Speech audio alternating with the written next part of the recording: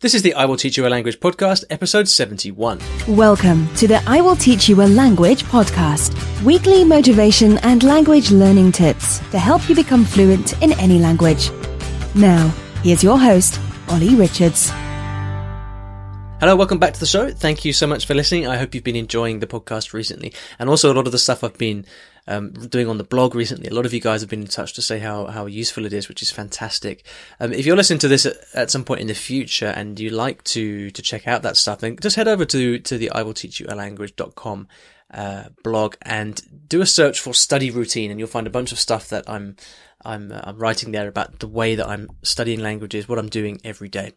So let me thank the sponsors of the show first, italki, where you can get the most convenient possible language lessons whenever you need them with whatever language that you are studying, and you can get a free lesson as well by going to iwillteachyoualanguage.com/free lesson. Now today we've got a great question from Nicole, who talks about Japanese. It's a question that came in by email, and Nicole asks, at what point in the Japanese learning journey should you seek a teacher? I've learned hiragana and katakana on my own fairly easily, but everything else about Japanese seems a little daunting and it's hard to know where to begin. I'm just working on learning kanji at the moment, but I can only read a few symbols, but I don't know the kunyomi or the onyomi of those or anything.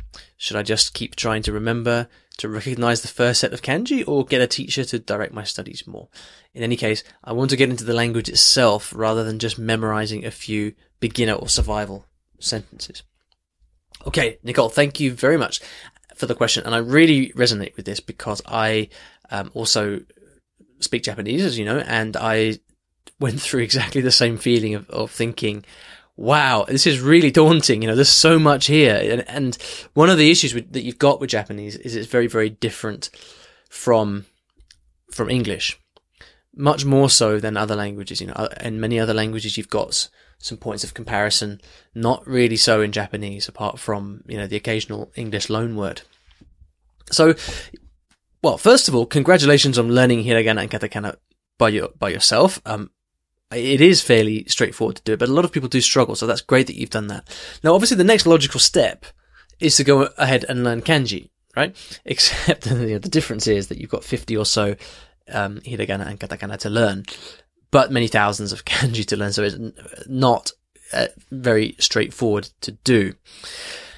Now, I'm going to give you my approach to this, and it might not be the same as everybody else's, but I'll tell you what worked for me, and I would strongly recommend that you do not spend a lot of time on kanji at this stage. Now, the reason is, well, there are many reasons actually, but so let me go through them. First of all, if you start down the road of trying to learn all the kanji, you by the time you come up for air, a year will have gone by, and it's very, very, very time consuming. And the only way that you can really learn kanji as a beginner is by learning them by rote. So you will have to be using things like flashcards to test yourself on these individual kanji. You might use some kind of mnemonics or visual cues to remember them. But see, whatever way you go about learning the kanji, what's going to happen is you're going to be learning them as isolated things, as isolated meanings. And that's not the way to learn any language, but particularly not Japanese, because what happens is that the kanji always adapt and change when you start to use them in words and in context. So, what will happen is you'll end up, it's equivalent to being able to spell every word in the English language without actually knowing what the words mean. And for me, there is a bigger imperative. There's a much more important thing that you need to do as a beginner, which is to actually build your vocabulary. All right. I remember when I was living in Japan, I'd sit on the train in Tokyo going to work, and I'd just drill myself on these kanji, and I'd learn all these kanji, but I'd very quickly forget them because I'd have no way to apply them. Kanji are very complex, not only in terms of actually writing the things, but in actually using them as well. As you identify, they've got the kunyomi and the onyomi, and I know what it's like when you're looking at these kind of kanji lists. They've got all these different readings, and you're kind of thinking to yourself, well, how on earth can I remember all these different readings? And the answer is you don't have to. You can quite easily get to a very good level in spoken Japanese, for example, without knowing a lot of the kanji and all the different pronunciation. And what happens is that as you speak more and as you use the Japanese language more, you start to get to know these different readings of the kanji and the different pronunciation anyway, and you get to do it naturally, which is a far better way of doing it. So the thing that you need to do, honestly, it comes back to the advice that I give for every other language, and it's even more so. It's even more important for Japanese, because the way that Japanese teachers tend to teach you Japanese, the way that textbooks will guide you, the way that a lot of the kind of mainstream Japanese as a foreign language education out there is basically, it teaches you this stuff like an academic subject. Let's learn all the kanji now. Let's learn all these grammar patterns, and you can do it that way, but it's very, very inefficient, because you're just not getting everything in context. So what you need to do is to start to listen to loads of dialogues. You need to listen to Japanese, and you need to learn the vocabulary that comes from that in context, and you need to learn the kanji that's within that in context as well. That's what's going to not only improve your vocabulary and help you to speak the language better, but the kanji that you learn and the vocabulary that you learn within those dialogues is going to stick much more, because it's within a story and it's within a context, right? And that's how we learn languages. So that's, the other thing about that is it means you don't get bogged down in textbooks, because the other thing is, I'm really sorry to say, but a lot of Japanese textbooks out there are terrible. Not only are they too structural and they try and teach you in a too academic way, but they also they're very unuser friendly, not very nice to read. And I really struggled with Japanese textbooks as a whole. So, I really would recommend that you go down the route of finding a lot of nice, rich Japanese dialogues that you can read the text, that you can listen to, you can read the text, you can read the translation, and then you can really, like you said to me, you want to get into the language itself rather than just memorizing sentences, right? Well, this is the way to do it. Expose yourself to the real thing. Now, if you're in Japan, or maybe you've got lots of Japanese friends, maybe you can go out and get lots of exposure to Japanese in a spoken way. That's cool. That's brilliant if you can. Most people can't though. So, what I would recommend is to get some resources, and I'll mention some of them at the end. Some resources that have lots of dialogues that are appropriate for your level, whether you're still beginner or whether by now you've progressed and you're a slightly higher level, whatever it is. Find texts that you can read and listen to at the same time. Study those, start to get to know Japanese that way, and I guarantee you will start to learn much more deeply and much more effectively. Okay. Now, you also asked, do you need a teacher? And for all the reasons I gave, I would say no, honestly, because what's going to happen with a teacher is they're going to guide you down this pre-prepared path of learning kanji, of studying grammar. And,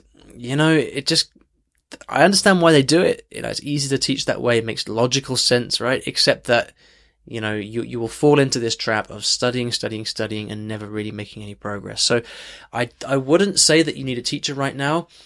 You need a teacher generally, I think, when you really stop being able to make progress by yourself and under your own steam.